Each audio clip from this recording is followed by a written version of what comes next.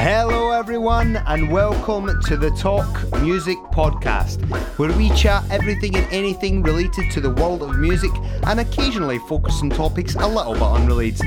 My name is Scott Cowie. I am a drummer turned comedy singer-songwriter and apparently now a podcaster. You're going to hear me chat to many different people, but more often than not, it will be fellow musicians having conversations about their careers and lives within, arguably, the greatest art form in the world. And you get this for free each and every week on scottcowie.com, on Stitcher Radio, and now on iTunes. So please rate, review, subscribe, tell a friend, let them know what's going on over here. But for now, enjoy the show. Guest this week in the podcast, the absolutely amazing Kaki King. I first heard of Kaki when she recorded on the Foo Fighters album, and I've seen her play live with the Foo Fighters on stage many a time. And of course, as many people say, she's an absolute genius. The quote from Dave Grohl is this: "There are some guitar players that are good, and there are some guitar players that are really effing good. And then there's Kaki King." Getting that seal of approval from Dave Grohl, I tell you what, that's doing okay. Now, I'm joined today by Ross McAndrew from the band All She Knows. How are you, Ross? I am all well, Scott. How are you?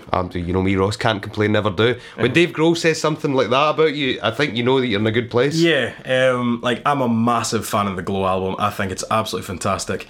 It's a more percussive style of playing than what you're used to with these acoustic acts, so I think it's really cool.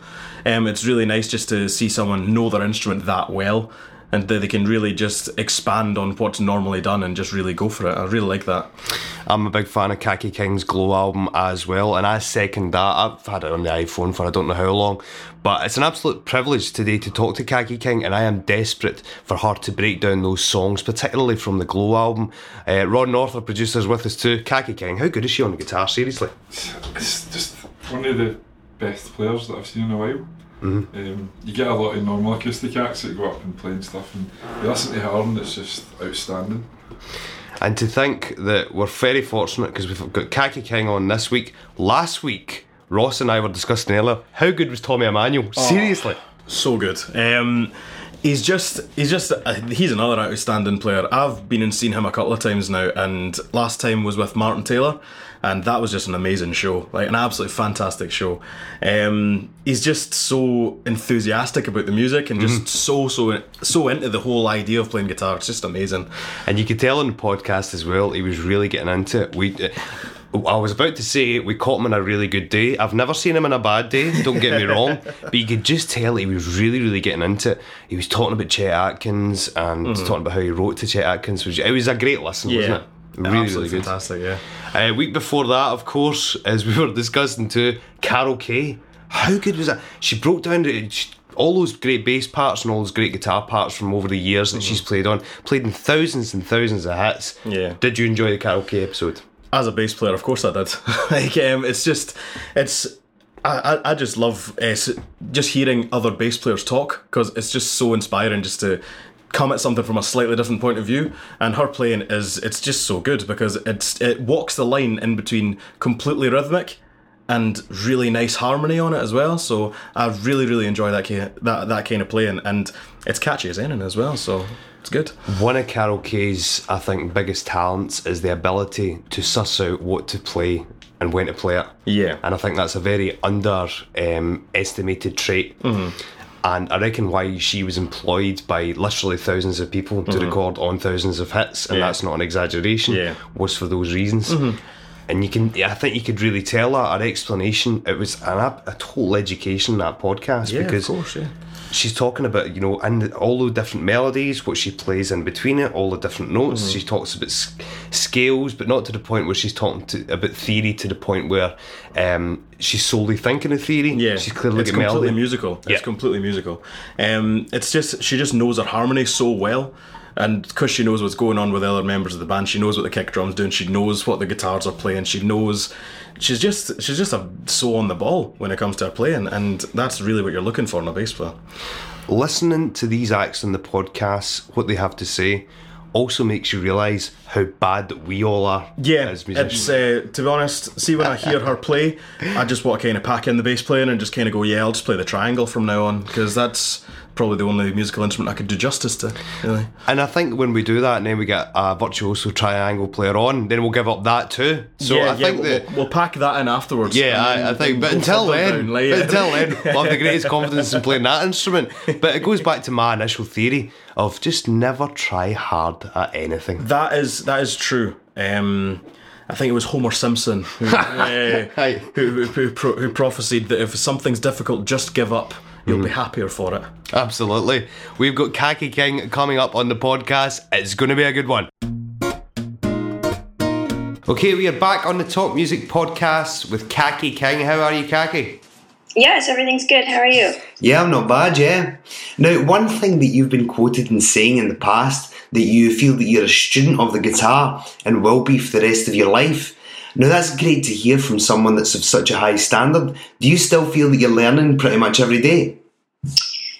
I do. I think, I got to a point where I had a bit of competency, and then I switched from, acoustic to electric, or I realized that no matter what, the guitar will give you a challenge. The 6-string configuration of the guitar is, like, to me, basically, I know it's not mathematically infinite, but it feels artistically infinite. There's so much that you can do with it, and there's so much that people have done, and I'll never be bored. I'll always have something else to learn. Excellent. Now, you've played the drums in the past as well, and still do to this day. Do you feel that that's helped your all the kind of rhythmic technique on the guitar that you play? I do. I think drums helps anyone, any musician, any person that is interested in this fundamental part of music, this rhythmic part without a harmonic counterpart. Or a melodic part, and I think that for me, drums helps me internalize music. It's the kind of thing where it just helps my internal metronome, and it helps me with separating my limbs, so my right hand can do something that's totally unrelated to my left hand. I think it's helped me a lot technically, and also, like I said, that sort of the fundamental building block of music is rhythm, to me. Not to everyone. A lot of people don't necessarily hear that as powerfully. And so I think playing drums set me up to obviously have a very rhythmic sense on the guitar, yes, for sure. Absolutely. Now, one of the tracks that's definitely got a lot of great rhythm is the song Doing the Wrong Thing. Now, I wonder if you could talk us through that song and perhaps give us a little bit of a demonstration. Let me go grab my guitar.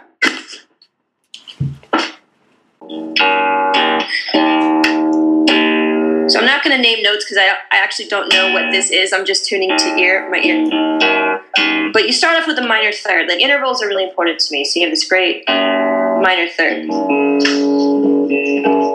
And this is a fifth. And a major third. And a fourth.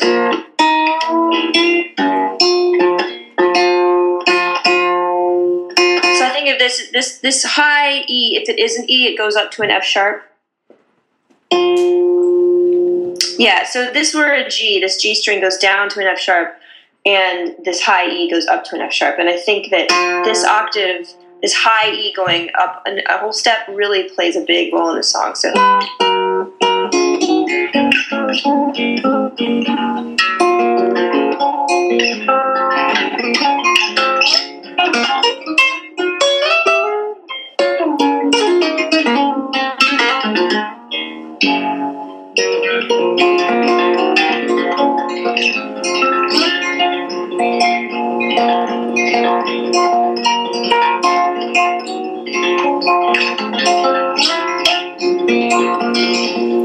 So with this song, you have so every time you play the melody, you're doing a harmony with a much lower note. So there's never a time that the melody is by itself. It always is harmonized, and within that harmonization, you have these open notes with a lot of dissonance there. And it's kind of resonate. It's what is it called? The dissonance is resolved there, and my music theory is sort of coming back to me very slowly. So the rhythm is coming in the right hand with the picking.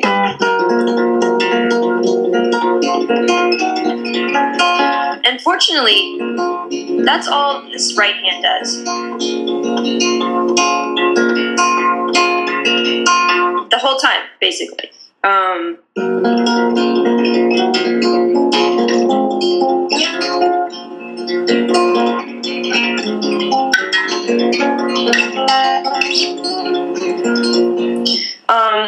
So, it's very easy. The song is built on very, very easy building blocks. But what those are the tuning, the rhythmic pattern of the right hand, and this, building a melody that is always harmonized by a lower note. And that's that song really in a nutshell. So, and I think a lot of what I do is a lot of what I do is taking simple parts and stacking them together. Excellent. Now, how do you go about your songwriting? Is it totally different each and every time? Do you start off with a new tuning? What's the process like, Kagi? I get asked this all the time, and I feel like I never have a good answer.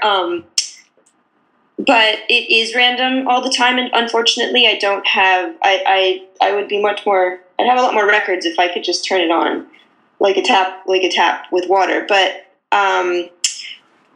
oftentimes, it just takes the correct balance of inspiration and perhaps some necessity. A lot of times, my favorite time to write music is actually at sound check. There's not a lot of people around, but there's usually a few people in the venue or working at the bar, or there's a couple ears that are not listening actively.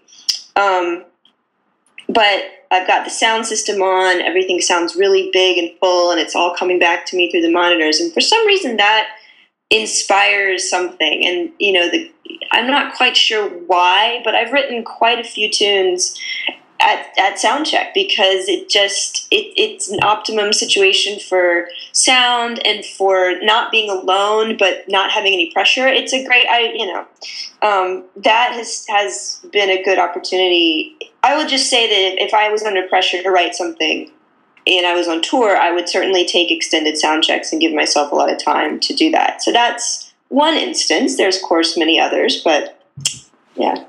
That's really, really interesting. I think you're the first person, and I know you've answered that question a lot. I've asked everybody that, but that's certainly a different answer to what we've had before from anyone. Now, you've performed and toured with a full band. You've toured with, just doing solo performances. What do you prefer? Do you like a bit of both? I mean, what's your thoughts?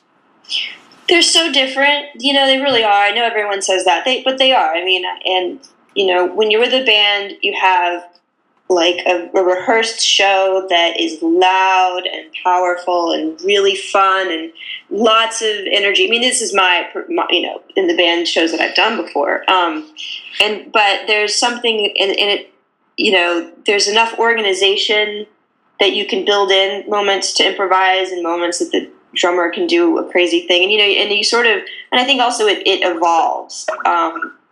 And it evolves slowly from show to show. And I think most people in bands will tell you that the best shows of the tour are the last 2 weeks of the tour because you've finally gotten it where you really want it. And but it's very fun and it's very exciting and it's lovely to play with other people who are super talented. But playing solo has its own beauty. I think for me it's a much greater challenge for sure, way harder. But it gives me the ability to change on a dime, to change the set list really fast, to, if the room is warm and the people are really into it, I can extend a song further. I have so many more options, and I can, with each individual song, I can figure out, I can take it down a new path. And I don't have 4 other musicians that I have to, let them know that I'm going to do that. I mean, of course, when they're with really talented people in a band, they could follow you. But there's something about just being by myself and being able to go off on a tangent that is really rewarding. But again, like, I think my musical self is never better than when it's just me. The microscope is on me, on the only thing on stage that you can put your attention onto. And I think there's a big challenge in that I like to take on. Excellent. Now, tell us about how the Foo Fighters thing came to fruition. Of course, for anybody who doesn't know, you've recorded and performed with the band. How did that take place? Did you get a call? Did you meet one of the guys? Talk us through it. Yeah, it was a while ago, but Dave Grohl really just loves all kinds of music. I mean, he's a super huge music fan, and he somehow found out about me through a friend. I'm not sure, but he invited me to LA to play on their record, more specifically on this song that he had written for these miners who were trapped in a mine in Tasmania, and that's in Australia. And they were in the mine, and they were alive, and they could communicate, and they could get them food and water. They just couldn't get them out. And they said, well, can we get you anything else? And they said, yeah, we want iPods with Foo Fighters music on it. So that was, that's pretty amazing. And he wrote a little guitar ditty for them, and he promised them that he'd put it on the record, which, of course, he's a man that lives up to his promises. So, I came out to LA when they were mixing the record, and he said, well, I have this song I want you to hear, and I want to, let me like let you hear it. And I thought he meant he'd recorded a song, and he's like, no, I'm going to play you this song on guitar. And so he starts playing this song on the guitar, and I was there, and there's another guitar, so I grabbed that, and I played my part of the song on the guitar, because that's just, it was just two people who played instruments. We were just jamming. So there was no big setup. There wasn't like your manager says that it's a good career move to work with this guy. It wasn't anything like that. It was just musicians doing what they do, doing what we do. And then we recorded it for the record, and it came out. And then after it came out, they were going to tour Australia. So they said, well, you have to come with us and play the song, which I did. And it was a lot of fun. Wow, that must have been brilliant, playing with the Foo Fighters. I mean, the reputation of Dave Grohl is that he's the nicest man in rock. Is that the case? It is the case. There's a lot of characters, but he's a very, very fun human being, for sure. Great stuff. Now, a song that I really liked off your last album was The Cargo Cult. I wondered if you could perhaps give us a demonstration of that, because I really like the percussive feel, and of course, we'll talk about this in a minute. The rain on the back of the track. I'm going to grab the other guitar. Well, there's multiple, but let me grab one. So, Cargo Cult has an element to it that I'll demonstrate. And I don't have my system with me. You can't really hear that. I'll do that. My neighbors are going to kill me. But so I'm stamping my foot, and actually what I'm doing is stamping it on a small wooden briefcase with a microphone in it. And that's just a very important part of the song when I play it live. On the record it has all kinds of percussion, but I don't do that live. Although I do sometimes tie some bells to my other ankle that have a little click and snare sound and a little. So a couple years ago I started playing an open D minor tuning, which has been one of my favorites. It's far more versatile than I realized. So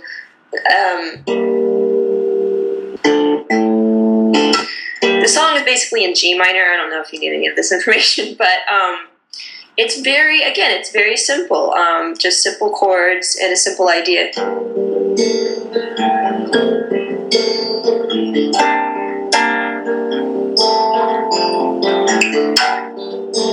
It's really that's the hook,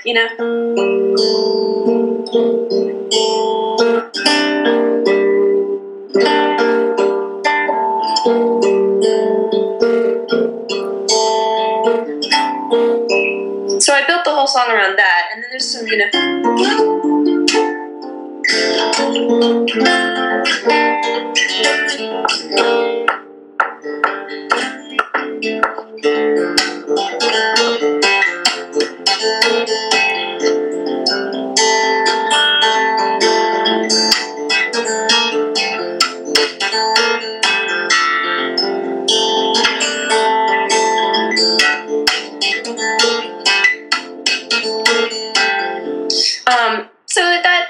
to me it's fairly simple, but I am playing the bass line and the melody at the same time, and things that I forget these things, and other people point them out to me. But someone was pointing out that as technique-wise, all I'm doing is hammering on here, so it's like you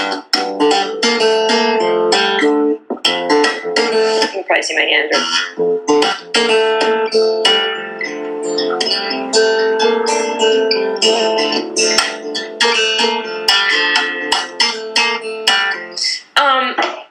And I think for me, what that does is give it a little brightness, and it pulls it out a little bit more. But it's a simple song, and it's got a really nice. It has a bit of a bridge key change in the middle, and I can play that. I will tell you for a fact this is a song I wrote at Soundcheck.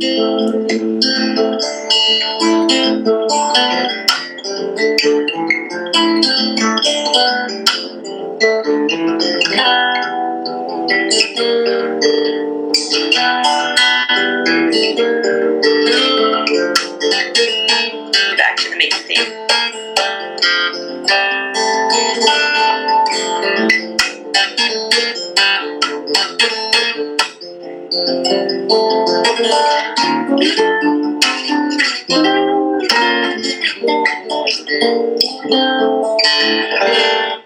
Wow, it's really, really good. Excellent. Perhaps my favourite track on the album, to be honest with you. Hang on a second there, Kaki. We're just going to advertise some of our previous episodes. A lot of awesome previous episodes for you guys to check out at scottcowie.com, Stitcher Radio and on iTunes. Episode 1 we had Glenn Matlock. 2 we had Hugh Morgan. Episode 3 we had Sandy Tom. 4 Brian Ray from Paul McCartney's band. Orianthe joined us in episode 5. Episode 6 Bob Jacobs, the head spokesman from NASA. Episode 7 Dr. Phil, that's Metallica's therapist. Episode 8 The Grahams from Wet Wet Wet. 9 was Andy McKee. Steve Craddock from Ocean Colour Scene was in episode 10. Amazing producer Cliff Goldmacher, episode 11. 12 Steve White. 13 Martin Taylor, MBE. Who can forget episode 14 with Stuart Copeland. 15 Dweezil Zappa, Martin Harley. 16 Julian Lennon in episode 17. Then we had Carol Kay, last week Tommy Emmanuel, and right here, right now, the genius that is Kaki King. All episodes available at scottcowie.com, iTunes and Stitcher Radio. Go check them out.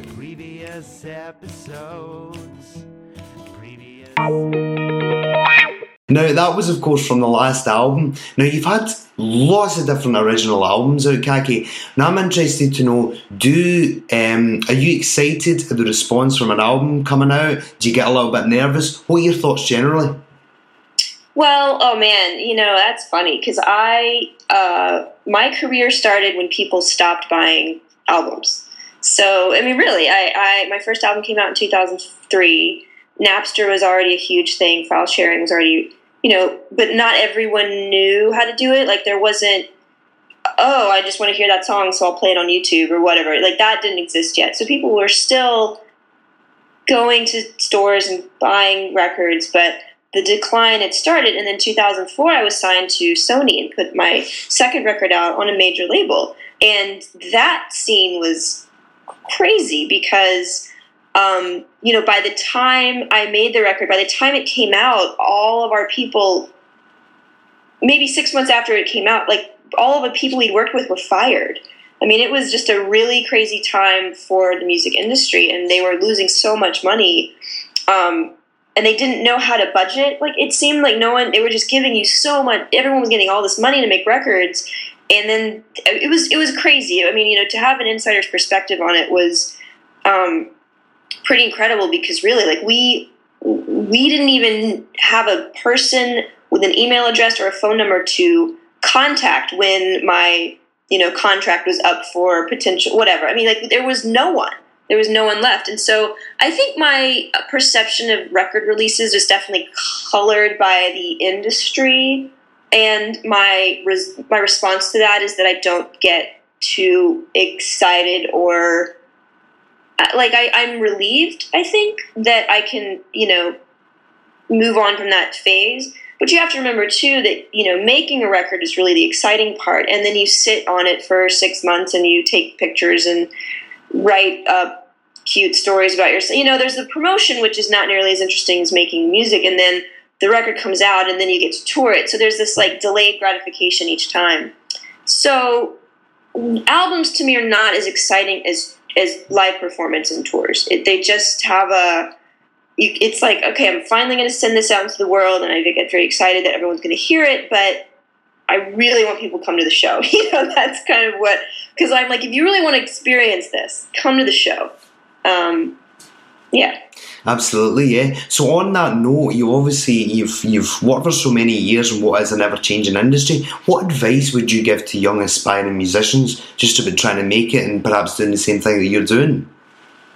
That's a loaded question, but I really can answer it honestly. This is not hokey, or this is coming from my heart, but I really love playing guitar. I love it, and no matter who you are, even if you are at the top, there's going to be some rough times and some hard gigs. And if you're not really in love with what you're doing, it might not be worth it. And I think that music is so powerful. It finds a way to exist in your life no matter what. And I hate to say like that's the reward, but for me it really is. You know, I think that on top of being a guitar player, I've gotten to be a performer and gotten to make music, and I feel incredibly blessed and lucky, but it wouldn't be that way if I was the bassist in a band whose music I hated. You know, no amount of money or fame or any perk could make that a good situation for me. So I will say that. I would just say have gratitude for being a musician, period, because the one thing that you'll know in life is you'll always be able to make friends.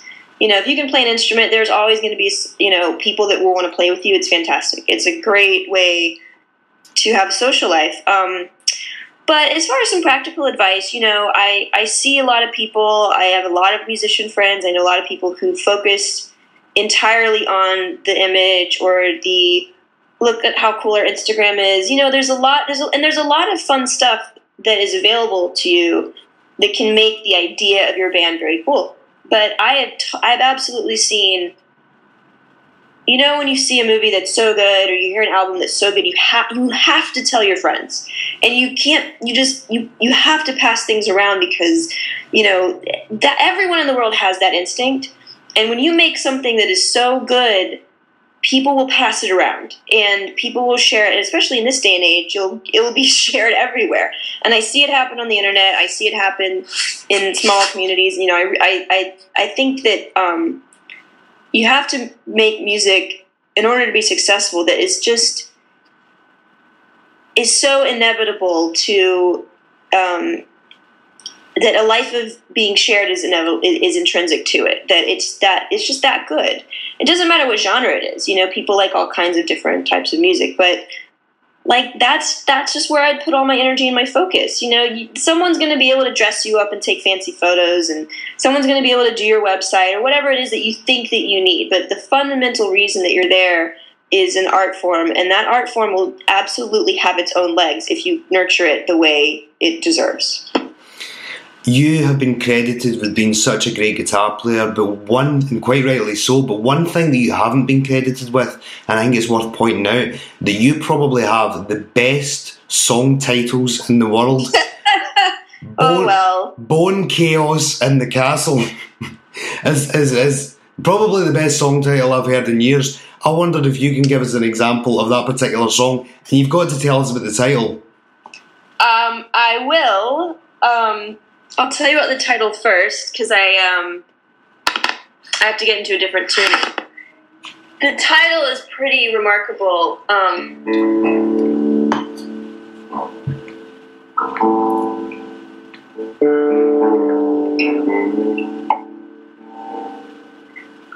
So the title, so I had a friend, and their last name was De Castro, which is a Portuguese. It was in her case, her name was Portuguese, and it means the castle or the fortress. And she had she'd been in a car accident, and she had a injury to her bone, her collarbone, And you could see on the X-ray it was a bit, it was really mangled up. So she referred to it as her bone chaos. So bone chaos in the castle. It felt kind of like an inevitable conclusion. Like, oh, well, obviously that's a song title. So that is where I get that particular one.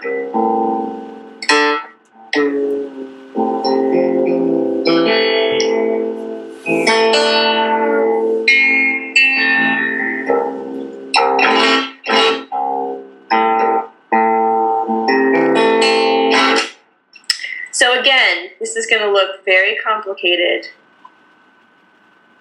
but it isn't. This is a very good song to play if you're a drummer. Okay.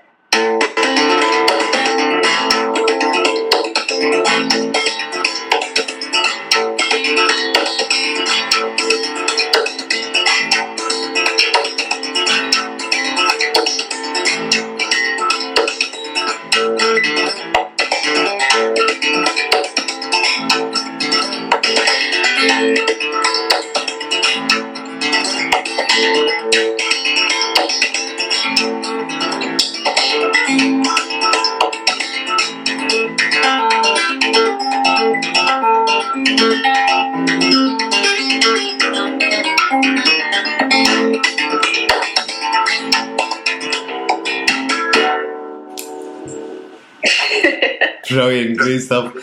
So what have you got happening this year then, Kaki? Are you writing at the moment? Are you recording? What's going on? This is a great year. A few months ago I did a piece. It's an entirely new record.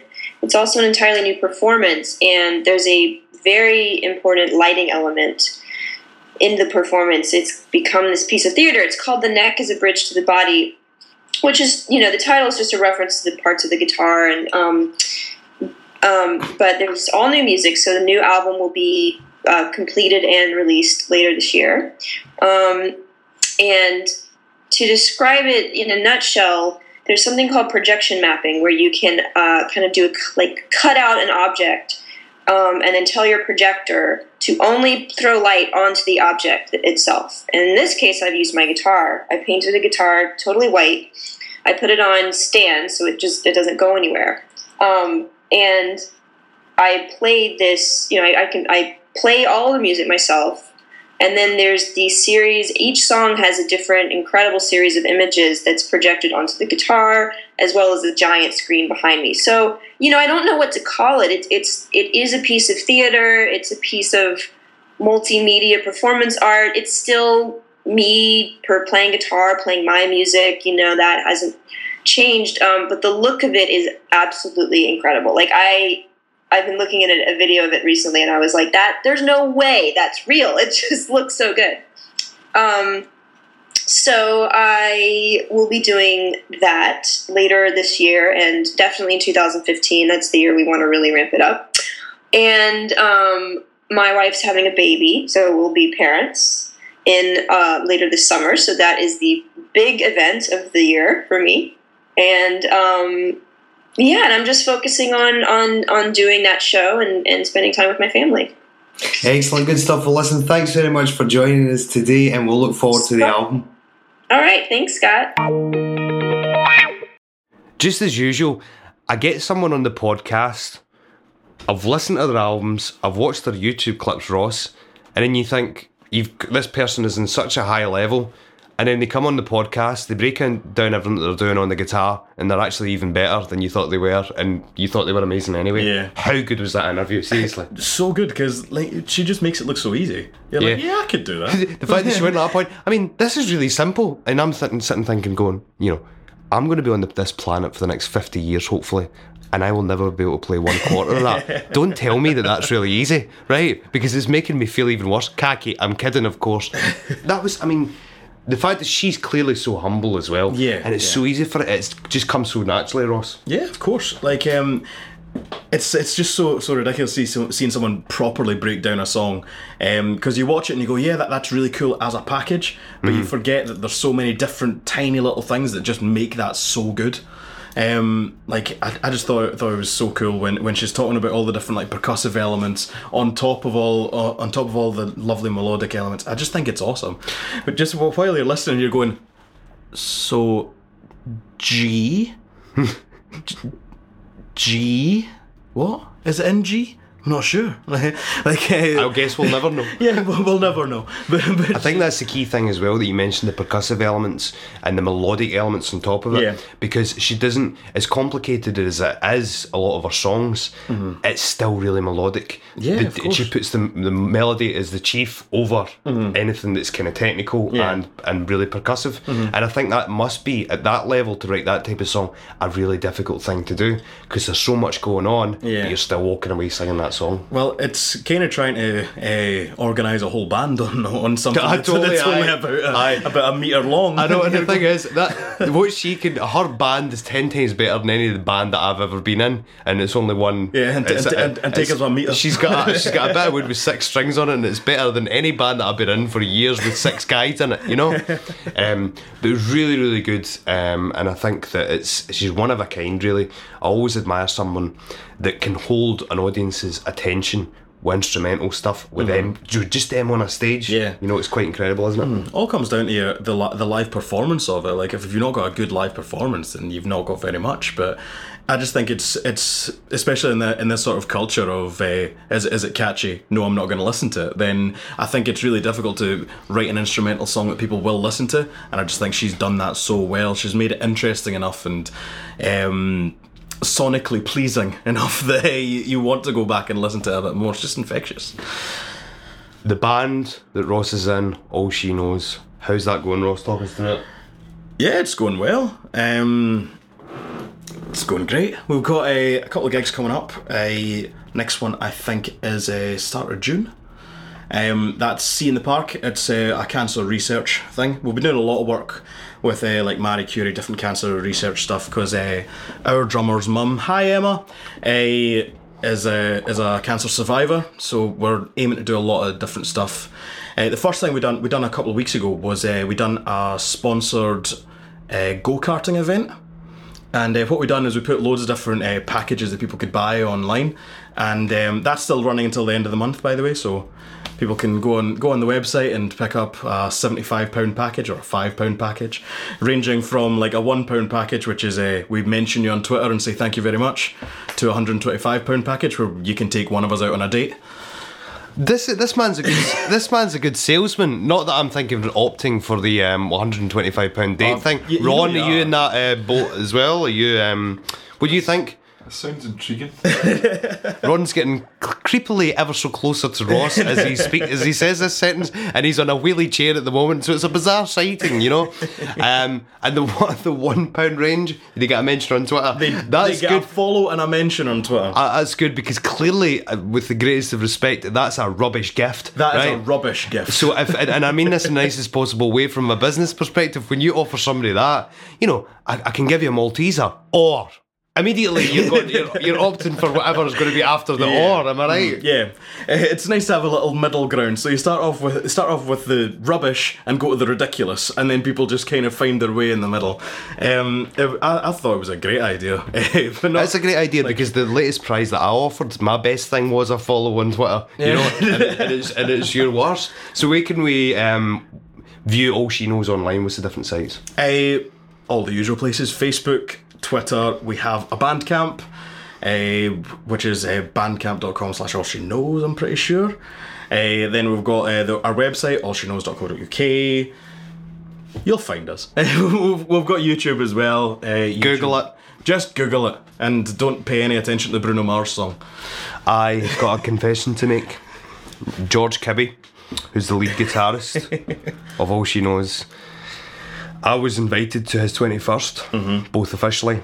Well, what I see officially is he said, do you want to come to my 21st? And extra officially, I think, because on Facebook, not only did I get invited, but I accepted. And I didn't go, and it still came up on my Facebook. It made me feel guilty, because it went, you went to a 21st? You know, it was telling me I went to 21st, and I didn't, as we all know. And I haven't got in touch with George with an excuse or anything. I'll be honest with you right now, just between me and you and the thousands of people listening on the internet, I didn't go because I just don't like him. Yeah. I really don't A like him. lot of us do have this opinion about George, that he's just, obnoxious. yeah. He's got a big personality, which is a nice way of saying he's abrasive. Yes.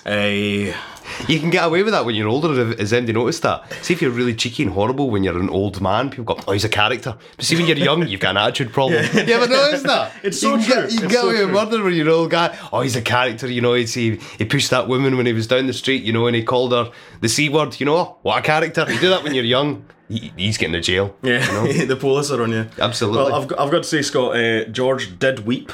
I'm not going to lie to you. I ruined his birthday. Yeah, ruined his birthday. He was really upset. Really very, very upset. He didn't enjoy any of his night. No, I ruined it. Ron, were you there? No. Do you like it how my spin on that? I'm trying to drag somebody else down with me. I just get that many invites on Facebook. I'm the same. That was my. And plus, I was really busy. That I was. Did you not have that dug to go and wash? Yeah, I had to go and. I actually called up you, didn't I? And I go, do you want to go out for a pint? You're like, I've got Ross's birthday. I know, I've been invited as well, but sod that. Let's just go elsewhere. Imagine if I managed to get the whole band away out and a drink with myself and this. George, I'm really sorry about your birthday. I'd obviously do feel guilty, and this is my opportunity to express to you that, the podcast is available online at scottcowie.com. Out of interest, where are you listening to the podcast right now? Because you've been telling me that you've obviously been listening to each and every episode, yes. right? I've moved on from the iTunes. Have you gone for Stitcher? I've went for the Stitcher, yeah. A lot of people have been telling me this. Of course, for anybody that doesn't know, we're available now on Stitcher Radio. People are downloading the app. I've now got the app as well. It is really good, I've got to say. Excuse me, but I'm like you, Ron, because you were telling me earlier you're still on iTunes. Yeah, I'm still on iTunes. I'm kind of still old school on that because I've got the podcast app. And I tend to go for that because I listen to different podcasts as well. But you're now a Stitcher man. You need to move with the times, Scott. You just need to move with the times. As more things come out, you just need to roll with A lot of people tell me that they've been listening to the podcast, of course, on Stitcher Radio. I don't mind where MD listens to it. There's the old school people that still go to scottcowie.com/podcast. They sit on their computer with their headphones on and listen to it. They're practically in the Stone Age, though. You think so? They've just not progressed with the times. That's so 7 weeks ago. I know, it's so 7 weeks ago. God. But yeah, whenever you want to listen to it, we don't mind, ladies and gentlemen. Stitcher Radio, iTunes, and of course scottcowie.com/podcast or scottcowie.com. Click on the podcast link. We've got brilliant guests coming up for you, and we will see you guys next week. Anything last to promote, Ross? George's 22nd will be coming up in a few months' time. George's 22nd is coming up in about a year from now. Actually, talking about band birthdays, it was Seb's birthday a week after George's, and he got all these people on Twitter being like, "Oh, happy birthday, Seb." George got none. Quite right. So another bit of salt in the wind for George there. Do you know what you should do? You should enter the All She Knows competition and try and get a mention. He should try and get a follow and a mention from the All She Knows. Best of luck with that, George. This is really hot. This is the worst birthday present. First of all, I ruin his birthday, and then I spend about 10 minutes in the podcast absolutely hammering the guy. I bet Kagi King is even sitting listening to her own podcast, back going, "I hate George Cowie." I think everyone does, really. Like, it's a deep down thing. We will see you guys next week.